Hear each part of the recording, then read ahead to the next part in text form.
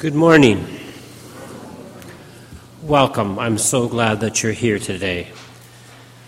The parking lot looks wonderful. Thank you to everyone who contributed to it, and it's nice to see no potholes, and it's marvelous, so thank you again. It's a nice job.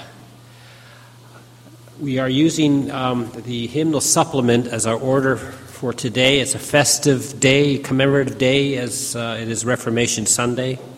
So please be aware of that, and the hymns are all from our hymnal. And before we turn to the brief word of confession, I'd like to invite Frank Bowen. You have a message or announcement to make, please. Thank you. Briefly, I just wanted to let you know it's in the bulletin, but the second meeting regarding God, the last of it, will be this Tuesday afternoon, beginning at 2 to 3. We had 7 members, and the author of the book on the first meeting. I guess I've never mentioned before, but this is not a traditional book where, a chapter is several pages long. Basically, it's a question that is asked by the author to God, and a response to that question. So the first 5 chapters is a total of 18 pages. It's not necessary to have this, but everyone is welcome. These will be available for purchase if it's of interest to you, but it's not necessary to have. Thank you so much. Thank you, Frank. We also, today is the last day to sign up if you're planning to come to our luncheon and Lutheran Anglican service this coming Thursday, beginning at 11 o'clock. Who do we see? Is just Jennifer about tickets? There's a sign. There are no tickets. Oh. Just let me know so we can. Everyone is welcome, but please, we just need to keep track of how many people are coming so that we can adequately serve afterward the service lunch.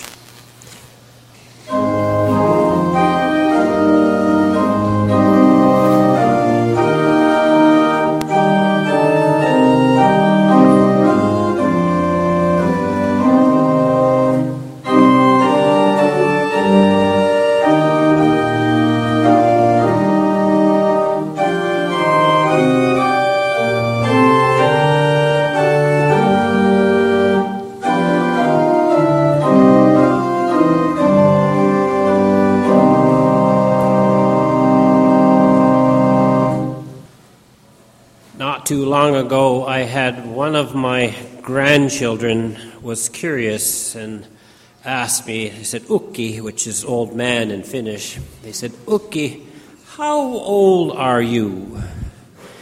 And I said, "Well, I'm going to be 66 this year." A shocked look on his face going, "Oh, are you ever so old? You don't have to tie up my skates anymore."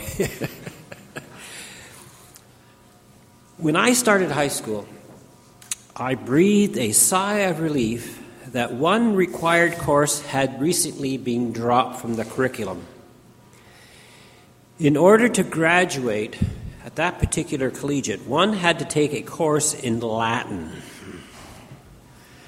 Latin, it's a dead language.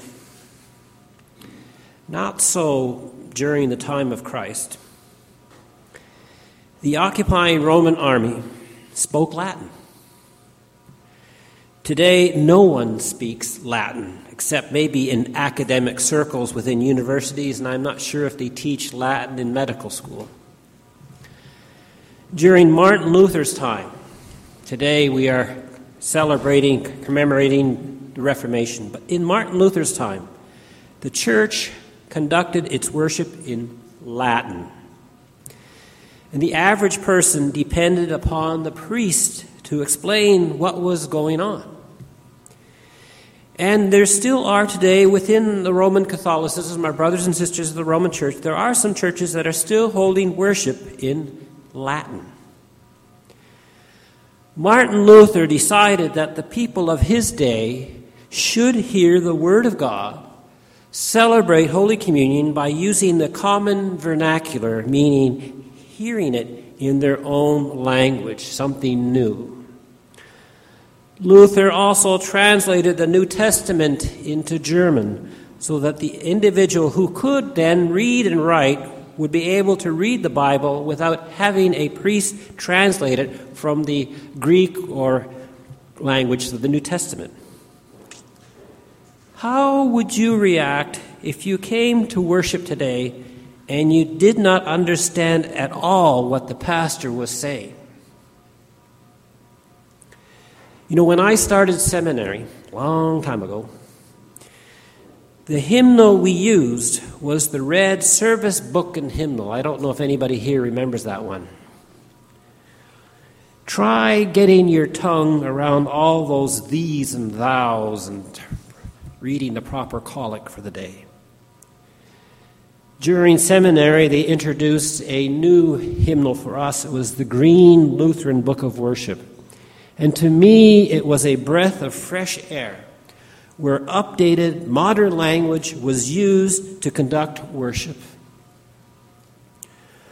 Our present-day hymnal, the crimson-colored one, it still retains the old Shakespearean Lord's Prayer, to which some of the seniors still like to use. But it leaves me wondering, if you go outside these church walls and you ask any young person if they have forgiven anyone who has trespassed against them, that person would look at you and say, "What?" That person might think that, did I illegally trespass on somebody's property? What do you mean? God has never stopped talking to us humans, whom God created and loves. Humanity has stopped talking to God. And when they do, they usually resort to some kind of archaic language.